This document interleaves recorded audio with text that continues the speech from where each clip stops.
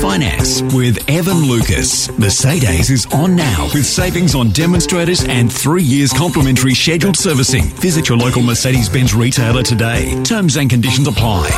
Morning, Ed. Morning, guys. How are you? Yeah, very well. Where's all the cash? Where's it all gone? So there's a lot of places. It has to be held, a lot of it, by banks. So they've got it in the private banks. The RBA holds a lot of it. There's also, you've got to remember, week before, we topped 27 million people. So there also is under the rules that we have to have a certain percentage of cash to meet that. So it's always growing. So we're always getting more physical cash because of the rules and regulations that the RBA has to hold around holding it. So that's part of the answer. Your listener is right. The last update, which came back out in October, November, showed that only 7% of the population still use physical cash as their regular form of transacting tools. Form. Yeah. Yep. So it's going by the wayside. Give us some figures for Super Bowl. We love these. Yeah, so I thought today would be slightly different. We are, 15 minutes away from the real kickoff of the main show, the most watched event on the planet.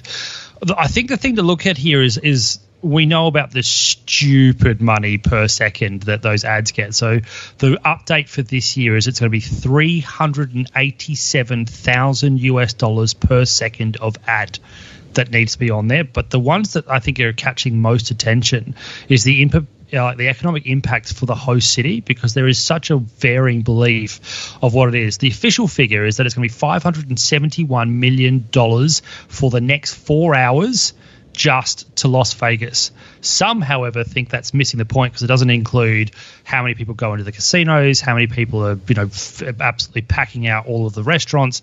And it's been as high, the next 4 hours could actually see as much as $1.8 billion in revenue just for Las Vegas alone. The other side of that is that the one thing that's really interesting is the tax revenue that the state actually gathers. The expectation is that in the 4 hours leading up to this and the 4 hours after, they'll make $17.8 million per hour and then $82 million per hour in tax revenue alone. So that's just something a little bit left field for you. But it is watched for the reason. And the unknown, you're just talking about it before, the unknown factor this year is Taylor Swift.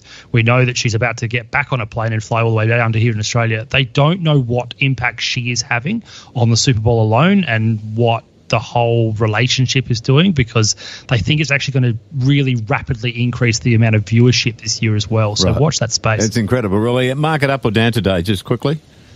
Probably flat. Although the US tops their records on Friday, we've got a lot of earnings today, and then we're going to have to digest that to get a direction. All right. Good on you, mate. We'll do it again tomorrow. Good luck to your team in the Super Bowl. Evan Lucas there talking finance.